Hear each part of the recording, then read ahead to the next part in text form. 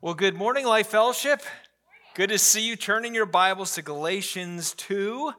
Galatians 2 is where we're going to be. Before I get into my sermon, I did want to just thank all of you for those of you that participated in the Bless One Life Challenge. You know, this past fall, we had in our Vision Sunday, we talked about evangelism and prayer, making that one of the main focuses of our church, and we had this campaign of people taking on one life to bless, and that bless acronym. And you guys over the last 7 months, I'm not sure about you, but I have just been so amazingly blessed by hearing the blessed stories that you guys have shared about how you have reached out to those around you. And we've had stories of all different kinds.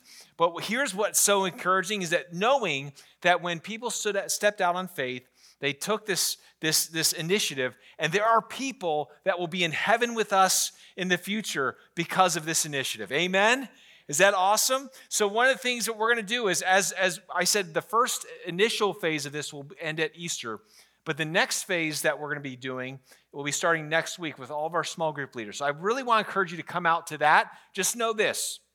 We want to continue to change the culture of our church to produce a blessed culture here at Life Fellowship. So I'm excited about what the future holds. But God has been faithful; it's been good, and just I rejoice when we see God's people be faithful to represent Him and to share the gospel with other people. Well, Galatians chapter 2 is where we're going to be this morning, and one of the things that you and I both know of is, especially in the political realm, we see this happening today, and maybe even some of the culture wars that are going on today, that terms need explanation. Terms need explanation. For example, when you hear the term gender-affirming care, that needs explanation, right? Because in today's culture, in today's society, what that really means, and on the other side of things, people who hold more for a traditional and biblical worldview of gender would say that that's not gender-affirming at all. And so there are times in our life when things are said that they need explanation. And it happens for a lot of things. Maybe even in your marriage relationship, you will ask something, or your kids will ask you something, and you're like, what do you mean by that? And there's explanation that is needed. Paul makes this amazing claim in verses 15 and 16 of Galatians 2, that that in order to be justified, justification happens not by the works of the law, but through faith. Just to back up and to kind of summarize where we've been, Galatians is a letter, as Jason mentioned. It's a letter that Paul wrote almost as a reaction to what he's hearing of these Judaizers, people that are going in behind Paul to the churches he's planted, and has said, listen, Paul didn't teach you the whole Bible. If you really want to be a follower of God, you've got to go all the way back to the beginning, and there's this thing called the law, the Torah, and Abraham was circumcised, you got to be circumcised. There's these 10 commandments, and there's all these regulations, and there's these festivals, and if you want to be a genuine follower of Yahweh, you've got to do the whole thing. And Paul's saying, no, that's not the point of the gospel. The point of Jesus coming was not to make Gentiles Jewish. It was to make sinners repent and have new life in Jesus Christ. And so that's the tension that Paul's sharing. And he goes right into it in the very first chapter and says, there's only one gospel. There's only one message. And what you heard from these guys is not the right message. He then shares 3 personal examples, his own personal conversion testimony. He shares the story of the Jerusalem Council. And then he shares the story of Paul confronting Peter in Antioch. And the reason why he's sharing those 3 stories is he's saying this: the same story or the same gospel message I shared with you that saved me, that was at the fence at the Jerusalem Council, that permeated how Peter was acting, it's never changed. It's the same gospel message. And the good news of Jesus is this, that you are justified, you are declared righteous, not by what you do, not by following the 10 commandments, not by fulfilling the law of Moses, but by placing your faith in Christ. And once he makes that declaration, he has to explain what he means. And so verses 17 through 21 is him explaining what he means by faith will justify you. One of the things that I think is tension for us today in our world is that we use this word faith, and faith is a biblical word, and faith is a common word we use, but faith or belief may not represent the genuine act of salvation of what we mean. For example, I just recently read this week that Barna did this huge study. Barna does a lot of Christian statistics, and they surveyed the American population, and 66% of Americans would agree with this statement that Jesus rose from the dead in physical form. 66%, 2/3 of Americans would agree with the facts, the informational facts of the gospel. Yet you and I both know that 66% of people that walking around in our world today, or at least in our nation today, are not followers of Jesus. There's a difference between mental assent and mental acknowledgement of I believe that may be true, but there's an issue of faith. What is the kind of faith that saves people?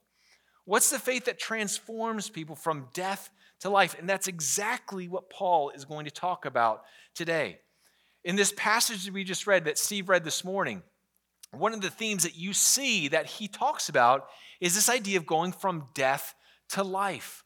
That when you follow the narrative of Jesus' life, he came and he lived and he died, and then he rose again. The narrative of every human being is always we go from life to death. And what Jesus did is Jesus transformed. He flipped that narrative upside down and said, no, Jesus went from death to life. And so if we are going to follow Jesus and we're going to put our faith and trust in him, the narrative of Jesus' life becomes our own personal narrative. That what Jesus did now becomes ours. And so I want you to see this idea of going from death to life in this passage again. Look at what it says in verse 17. But if in our endeavor to be justified in Christ, we too were found to be sinners, is Christ then a servant of sin? Certainly not. For if I rebuild what I tore down, I prove myself to be a transgressor. For through the law, I died to the law so that I might live to God. There's that first movement from death to life. Look at verse 20. I have been crucified with Christ. It is no longer I who live, but Christ lives in me. And the life I now live in the flesh, I live by faith in the Son of God who loved me and gave himself for me. I do not nullify the grace of God, for if righteousness were through the law, then Christ died for no purpose. Death to life. Death to life. One of the things that if you want to understand the gospel, Paul's saying if you really want to understand what Jesus does for you when he justifies you, is he moves you from death to life. This is a motif that we see throughout the New Testament. And I want you to see this is an idea that just Paul came up with.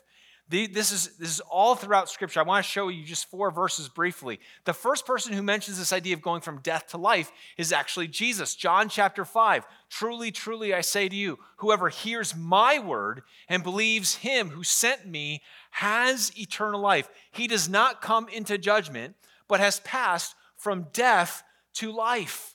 The old narrative of Eden that Eden established, going from life to death, has been transformed and will be transformed through Jesus Christ. And that's the first time we see this idea of moving from death to life. We see it in 2 Corinthians 4, always carrying in the body of death, or the death of Jesus, so that the life of Jesus may be manifested in our bodies.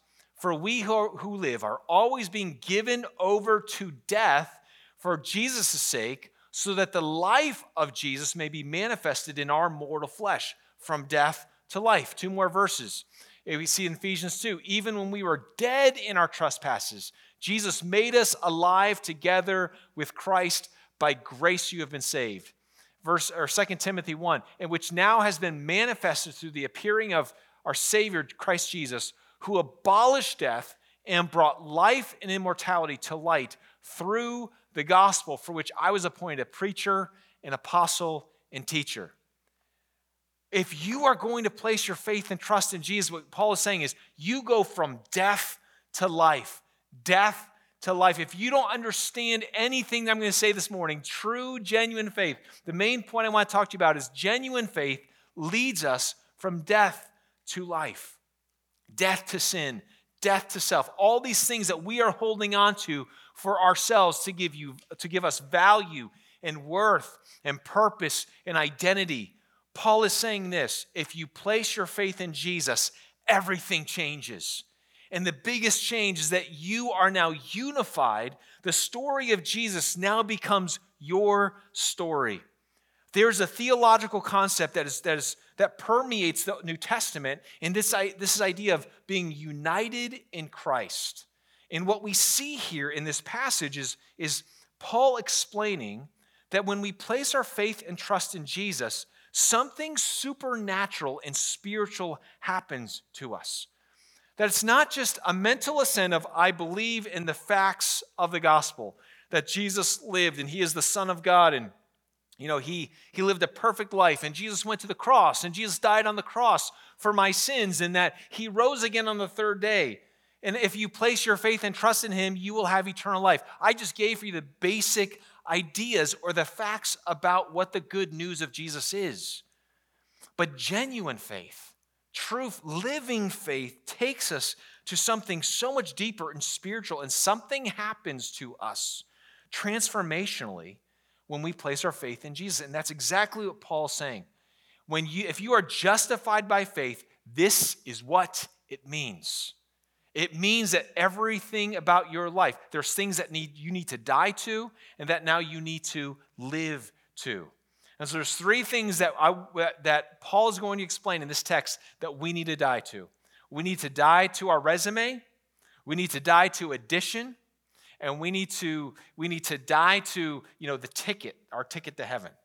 This idea, I think, when it comes to our understanding of the gospel, our understanding of faith, there are things that can get in the way of what the genuine gospel is all about. And so I want us to see this. Let's look again in verse 17. Verse 17, he's going to be talking about there's things that we need to die to. We need to say no. If we're going to say yes to Jesus, you got to say no to some things.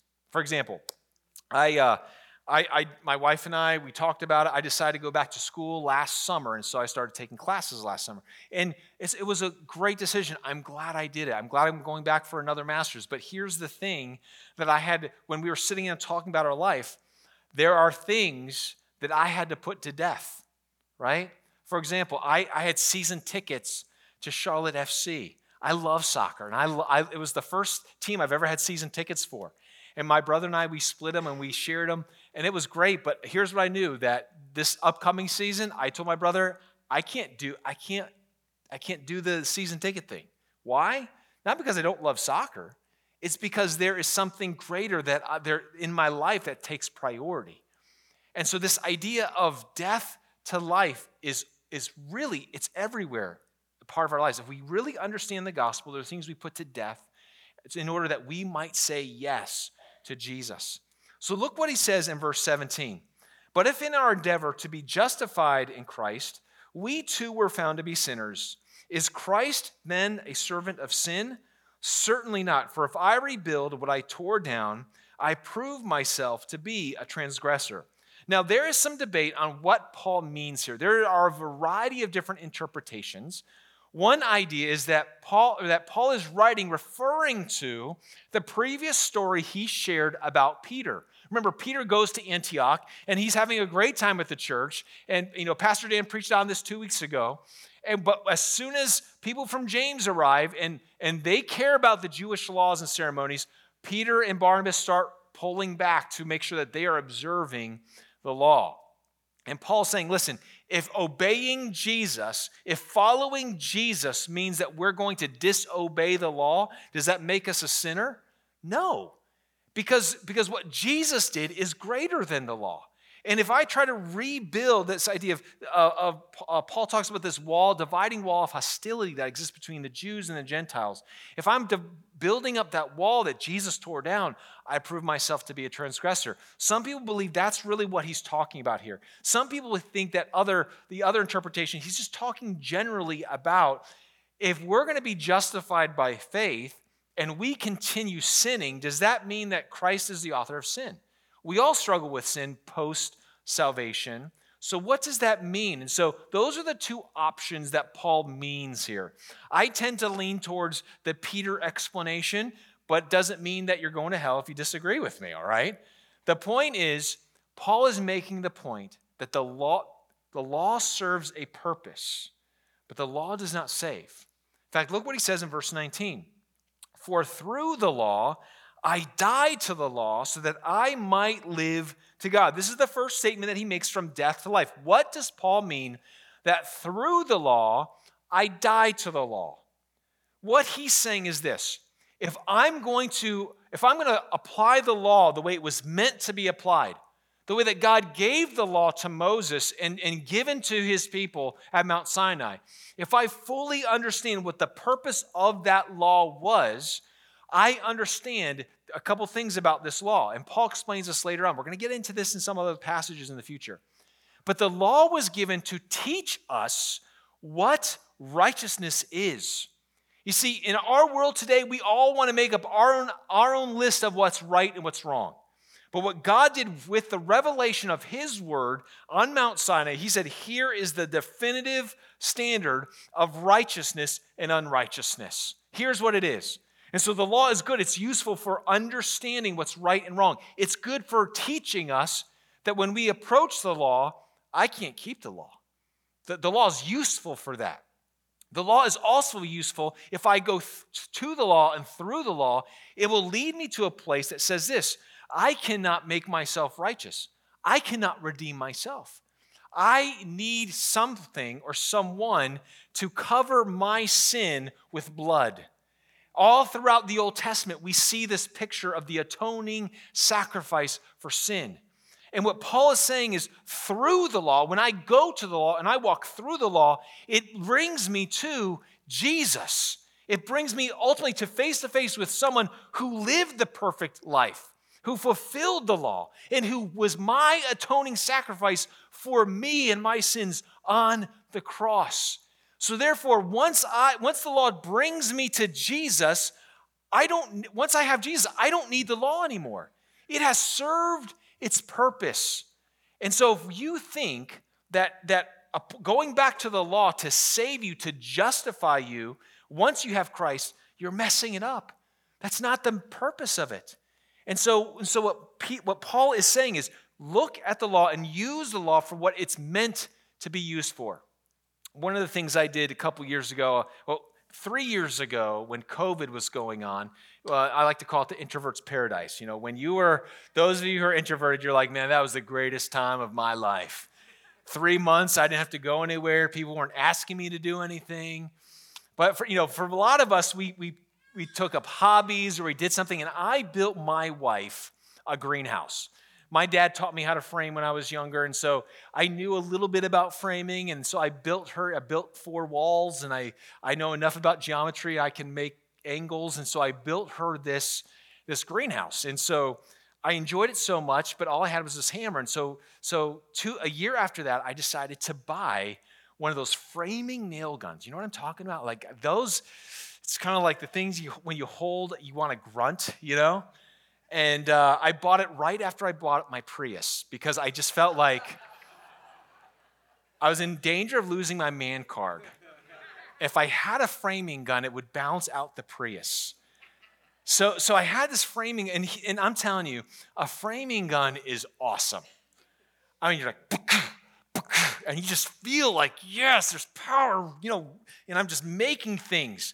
I mean, a framing gun does an amazing job of nailing pieces of wood together. Amen? I mean, it's awesome. But what that framing gun can't do, it cannot comb my hair very well. It can't mix soup together well. There's a lot of things that if I try to do more than what that tool that was meant for, it's going to be clunky, it's going to be awkward, and it's not going to be used for the right purpose. Listen, one of the things that Paul makes clear is the law is good. But if you try to use the law to earn righteousness, you've got it wrong. Use the law for what it was meant to do, is meant to show us that we were sinners, meant to show us what righteousness is, and to lead us to Jesus. And what Paul says is, listen, through the law, I died to the law so that I might live to God. The first thing you've got to put to death, you've got to put to death your resume. You got to put to death your resume. What Paul's saying is if you think that you can, by keeping the law, that's going to earn you something before God, to make you acceptable for God, that needs to be put to death. This idea that I have a resume of my own good deeds. Here's how well I have done at keeping the Ten Commandments. Here's how well I've done at being a spiritual person. And whether we're going to go by the moral standard of God's word or even our own standard or culture standard, we all have in our minds our ideas of how well we're doing, how righteous or unrighteous we are. But what Jesus came to do is he came to diminish any righteousness that you and I have ever lived. And so one of the things that the gospel teaches us is the only resume that saves you is Jesus' resume. If you were to die tonight and you were to stand before God and he was to say, okay, I want to let you into spending eternity with me, what would be your answer? What would be the reason that Jesus asked you? What would be that reason? If you say, well, hey, Jesus, because I was baptized and I went to church X amount of Sundays and I gave certain things and I kept these commandments, these not so well, but here's my spiritual resume of how well I did at obeying your commandments. Jesus is going to take that resume, he's going to throw it away. He doesn't care about your resume. Your resume doesn't matter.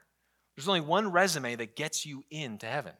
And if he was to ask you, why should I let you into heaven? The only answer is, I have placed my faith and trust in what Jesus accomplished for me on the cross. It's his righteousness, not mine. I don't deserve this. He took away my sins and he gave me his righteousness. And here's Jesus' resume. And God will say, come on in. Come close. See, that's the only response. If we think that God will be impressed to do anything, look at verse 21. I do not nullify the grace of God, for if righteousness were through the law, then Christ died for no purpose. If it is Jesus' death plus my good works, it's not good enough.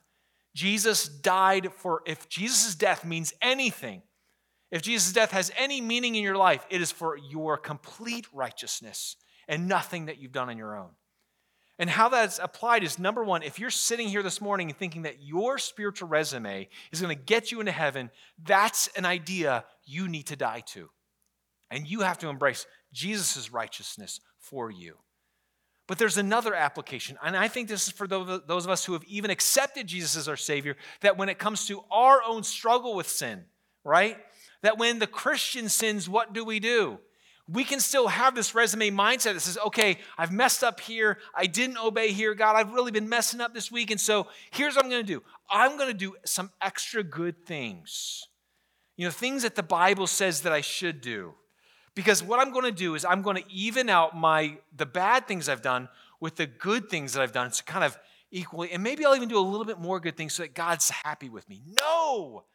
That brings the same mindset into your life. That God says, do away with that. Remember, one of the 5 questions that we asked at the beginning of this series. Number 1, do I understand the gospel? Number 2, do you believe the gospel? Number 3, can I articulate the gospel? Number 4, can I defend the gospel? And number 5, how is the gospel impacting my life? If you think that your righteous deeds somehow cancel out your sin in any way to make you more lovable to God, that is wrong. God accepts us, he embraces us, he loves us, not because of our righteousness. So don't fall back to this idea, even if you're like, no, I know I'm a Christian, I know I'm saved, but I just want God to like me. No, that's not how the gospel works.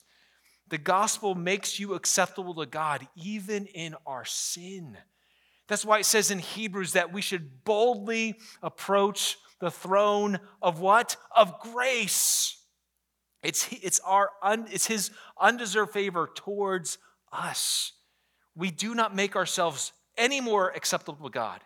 And I don't care if when you die and go to heaven and you are glorified and you are made perfect and you never sin ever again, you cannot be more loved by God than you are at this moment. That's how powerful his love is. And that's the reality of the gospel. Die to the resume. We've got to die to this idea that somehow my righteous deeds count for anything. Now, it doesn't mean that God doesn't care about our righteousness. And it doesn't mean that God doesn't want us to live for him. In fact, we're going to look at that later. Paul's going to explain that a little bit later.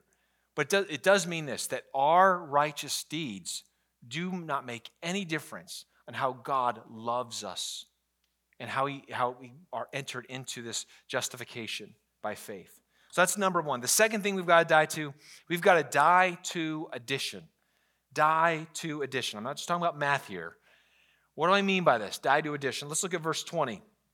I have been crucified with Christ. It is no longer I who live, but Christ who lives in me. Remember, one of these things that we're talking about, this unity in Christ, being united with Christ. And one of the aspects of being united with Christ is that his righteousness now becomes my righteousness. But one of the things that this Paul is saying here is that, listen, Christ is, when we by faith, when we place our faith and trust in him, the Holy Spirit and God does a work inside of us. We now become identified with him in his death. In fact, that verb tense right there, I have been crucified with Christ, that's a perfect passive indicative, which means that something is happening towards us. It is God, it is Jesus who is acting on our behalf. He unifies us with him in his death. And now what's happening?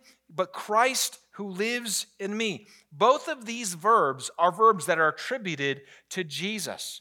That the moment of salvation, God is doing a work inside of us. And so what that means is Jesus saying, I'm taking over it all. I don't want a part of your life. I want all of it. You don't just kill a part of your body. You don't just kill a part of yourself. You kill all of it. Death is complete and total. And one of the mistakes I think we make today, especially in our modern day understanding of faith, in our modern day understanding of spirituality, is that people have tried to add Jesus to their life and not give Jesus their life. You know, this is very common, especially in our world where the exclusivity of Jesus. It is Jesus alone, faith alone that saves us, that there's by no other name is anyone saved under heaven, but by the name of Jesus Christ. There are a lot of people, there's a high value of spirituality today. And sometimes that high value of spirituality want to make everyone say, well, I love the Buddhists and I love the Muslims and we love all people, but the reality is all the different faith systems that exist, they're not all right. We talked about this a few weeks ago with this idea of pluralism, right? How it has infected our way of thinking. And if you try to say, you know what, I'm going to add Jesus to my life. Yeah, I'm going to pray and accept Jesus. I want Jesus to be a part of my life. And he just kind of covers this little corner over here. And I've got my Jesus thing going on. I've got this thing going on. And God's like, that's not how it works. I remember talking to a missionary in India. One of the things that he said is, you can get a lot of people in India to show up to a church meeting, to a spiritual service. And it's because most Indians are very spiritual in nature. In Hinduism, there are literally millions of gods. And so when you tell them about Jesus and say, hey, do you want to accept Jesus as your Lord and Savior? You can get a sea of people to come forward and to receive Jesus. But what they've got to make clear is that by saying yes to Jesus, you've got to abandon all your other Hindu gods. See, that's what we're talking about. We're not talking about adding Jesus to your life. We're talking about making Jesus your life. That there is one singular identity, this idea of being unified with Jesus. Therefore, this idea, I no longer live. It's no longer I who live. If I've been crucified with Christ, there's something, a spiritual reality of Jesus taking over my life. He is now my identity. He owns it all. It's not just a part of my life, it's all of my life. You know, in my wallet, I got some cards. I got lots of cards. But there's a couple cards here that are important. And you know, these are my ID cards. So obviously I've got my driver's license. That's really important, right? That's really good. Costco. That's a great card. I use that at least once a week, right? Whenever I need a big bag of food, That's where I go. I've got my AAA card. That's really good, especially if you're traveling. I get this for my family. I've got teenage drivers. AAA is really helpful when your car's not working, you're stuck somewhere, right? And then I've even got my dental insurance card, right? Don't zoom up. I don't want you to use my info, all right? But this is good in case when I go to the dentist, I need a service done, and I'll show them I can come here and get 2 free cleanings a year. Now, when I look at these cards, I think what we tend to do with Jesus is I will pull up God, I need something for you at a discounted rate. Please help me. God, I'm in trouble. I'm stuck. You need to show up in a big way. God, there's something I have for you to do that, these are all wonderful cards. But if we try to use Jesus like we use these cards, that's not the way. That's not the purpose of a relationship. That's not the purpose of faith. What Jesus does is he takes this one, my ID. And this is the one that's out of the most important because this tells everyone who I am. I just bought a new car last week. And I got rid of the Prius, okay? Got rid of the Prius, bought a truck. I got double the man card. I got the hole punched. But I needed this card to tell people this is who I am. This is proof of who I am. Jesus doesn't want to be any of these other cards. He wants to be our identification. He wants you to say, no, I want you I'm your ID. Find your life in me. I don't want you to find any other identification, anything else. And here's what I know Jesus does. What Jesus does in our life, once we've been crucified with Christ, is no longer I who live, it is Jesus who lives in me. The things we've got to put to death, Jesus already knows what we need to be putting to death. Because these ideas of who I am, what I find my value in, what I find my purpose in, those are things Jesus says, give to me. Sometimes they're good things. But maybe we find our identity in our finances, our financial security. Maybe we find our identity in our family. I've got the best family. These are all wonderful things.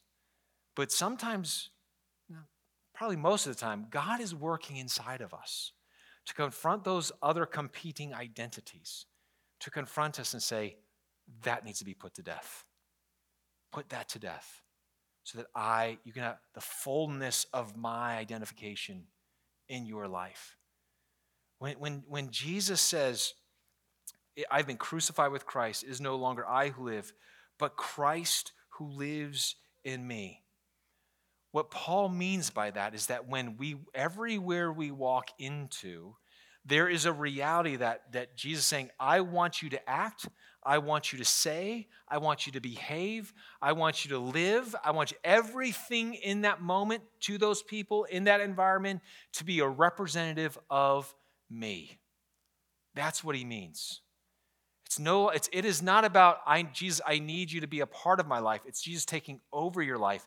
And when Jesus knows that there's parts of your life that are not under his lordship or control, what God tends to do is he tends to put things in your life to confront that in your life. Some of you are going through some things right now that are confronting a competing identity in Christ. You're having issues in your family because he's saying, stop trying to find your ultimate joy in your family. Family's wonderful, family's good. But where do we find our ultimate joy? My occupation, this is what I do. What if God takes you out of your occupation and out of your status and out of your control and puts you in a place where you are out of control? Can you still have joy? God is always working against the competing identities, the competing joys in our life. And what we've got to do as followers of Jesus is say, you know what? I've got to put that to death. If we have been crucified with Christ, it is no longer us who live, then may Jesus live out his life in us and through us. This is God's work. And we cannot fool ourselves in thinking that I'm just going to add a little bit of Jesus in my life, and then I'm okay. God will not take a part of your life. He wants all of it. And that's number 2. We've got to die to addition. And number 3, we've got to die to the ticket. We've got to die to the ticket. Look at the second part of verse 20. It says, "In the life I now live in the flesh, I live by faith in the Son of God. Now, I want you to do something for me. Circle, underline that phrase, in the Son of God. There are over 200 times when Paul, in his writings and all of his letters, adds a phrase of in Christ, in Jesus, in the Lord, or in the Son of God, however it may. 200 times Paul uses this phrase or this something similar to this. Why is he saying this? Because what he wants us to understand is that there is a true union of relationship here. You see, one of the things that we tend to do in our life, especially those of us who've grown up in the church, you might hear the gospel. Hey, you need to pray and repent and receive Jesus by faith. And when we hear that, we say, man, that sounds really good. I'd like Jesus to save me. And at that moment of salvation, we're promised eternal life. But our mentality is, Jesus, I'm receiving eternal life from you. I've got my ticket. Thanks, Jesus. I'll talk to you later. I'll live my life the way I want to, but I know I've got fire insurance. I know I've got my ticket to heaven because I prayed and received Jesus. That's not what Paul means by you will be justified by faith. Because remember, one of the things that the Judaizers were attacking Paul with is saying, listen, if all you need is faith, what's going to keep you, in line to actually obeying God? You need to obey the law so that you can understand what God expects from us. And what Paul is saying is there is something deeper at work in the gospel. Something deeper at work that Jesus does inside of us at the moment of salvation. And yes, we are unified with him, but what happens is now our life is not about 10 things or 600 things or 613 laws, whatever there is. It's about 1,000,000 things. That's about 1,000,000 ways to respond. It's not a list of rules. It is now a new way of living. That's why Paul says, in the life I now live, if I've been crucified with Christ and Christ is now working his way out in my life, now the life I live, everything that I'm doing in the body, I'm doing by faith in the Son of God. And here's the last part, who loved me and gave himself for me.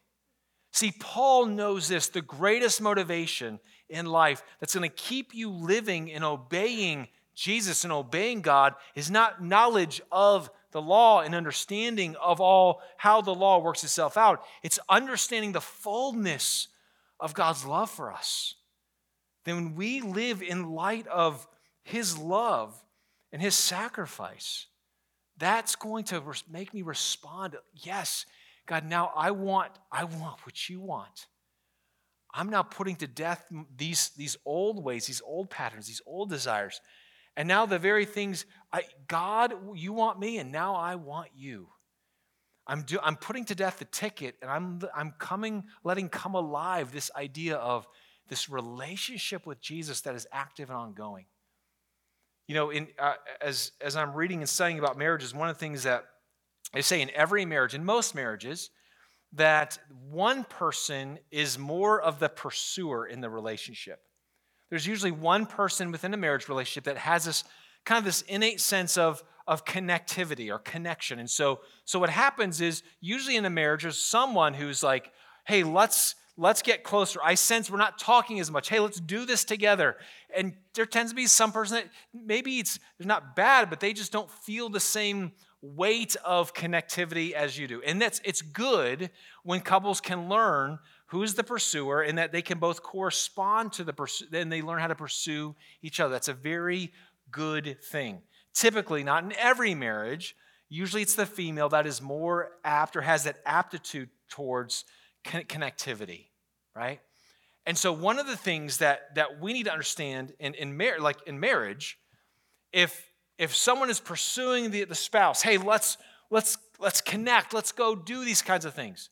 If you get married and you're like, hey, we got married, the couple comes down the aisle, they exchange vows, they give rings, there's this beautiful ceremony, and after the honeymoon, one says, listen, well, I kind of like sleeping in my own bed. And I really need my own space. I'd like to have separate bathrooms, separate bedrooms. let's just kind of, live our own lives. How do you think that's going to go? How's that going to go in that marriage relationship? Not well. In fact, what happens in marriage is the reason why most marriages need counseling and need repair is because something happens when the pursuer stops pursuing. And what has to happen, they have to learn how to pursue each other again. One of the things that is true about Jesus is Jesus is always pursuing you. He's always pursuing you. And what he wants us to do, what Paul's saying is when we live our lives out in the flesh, that we're living out our lives in Christ Jesus in view of his love and his sacrifice for me. I always live my life out in view of God's pursuit of me. So again, there's not a list I'm trying to live by. Now the thing that matters to me is I just want to pursue God. I'm putting to death my own ideas of life. I'm putting to death my own path, and I want to pursue Jesus alone. This is what Jesus invites us into. This is the reality. One of the things I realize is that this idea of being unified with Christ, remember I said this is a theological term. And this is not new to Paul. This is not new to just Jesus. This has been God's desire from the beginning. This was God's desire in Eden. God's desire in Eden was to have a place that God and man could walk together and commune together. But something happened in Eden. And what happened in Eden is that mankind believed that, you know what? I want to be in charge of my own life. And I want my own way. And we rebelled against God, against his one law, and said, we want to be gods over our own life. And what you see throughout the story of Scripture is God continually coming to his people and saying, I want to be with you. That was the whole point of the tabernacle and temples, that God's presence with his people, that he could be close to them. But yet it was an imperfect setup because of the sinfulness that existed in the nation. And so there was tents and there was a Holy of Holies and there was blood and there were sacrifices. But this is the whole reason Jesus came, because when Jesus came, he was the fulfillment of all those things. So therefore now, what we have in Christ, what Paul is trying to explain to them is there's this beautiful union that we now have with God. We no longer need the law. We no longer need the temple. We no longer need the sacrifices. We have been united with Christ. Stop thinking that the law accomplishes anything for you. One of the things that we have to remember in life is that Jesus' work, the person of Jesus, is enough. He's enough for your righteousness. He's enough. His blood is enough to cover your sins. And it's faith in him alone that accomplishes salvation. No one else. So when Paul says, hey, by faith you are justified, this is what he means. What he means is you've got to die to the law.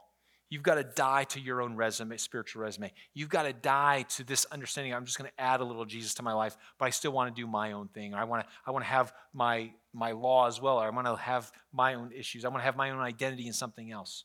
I've got to die to the ticket that God wants something so permanent with me in my own soul that it means that we're pursuing one another. This is what it means to walk by faith, to live by faith, and what justification does for us. That death leads to life. 3 questions, and then we're done. Number 1, what works are you still trusting in to make you acceptable to God? What works are you still trusting in to make you acceptable to God? If you're sitting here this morning and you're believing that it's what you have done that is somehow making you acceptable to God, you have got to die to that belief and live and put your faith alone in Jesus. And if you don't know how to do that, or you have questions about that, you can come see me afterwards. We have a prayer team out in the lobby that would love to talk with you and answer any questions you have about your spiritual journey. But don't leave here today thinking that your good acts or your righteousness accomplishes anything. Number two, what do you need to put to death in your life? If you have been crucified with Christ and Christ is now living in you, there's something in your life that needs to be put to death. What ideas, what identities, what values do you need to put to death today to fully embrace the identity you have in Jesus? Number three, what does in Christ look like for you today? What does that living your life in Christ look like? Again, it's not 613 laws. There's a million different ways for us in this room of what this looks like in our schools, in our marriages, in our homes, in our workplaces, in our neighborhoods. This living in Christ changes everything. What does it look like for you? What is the Spirit saying to you right now in your heart and in your mind?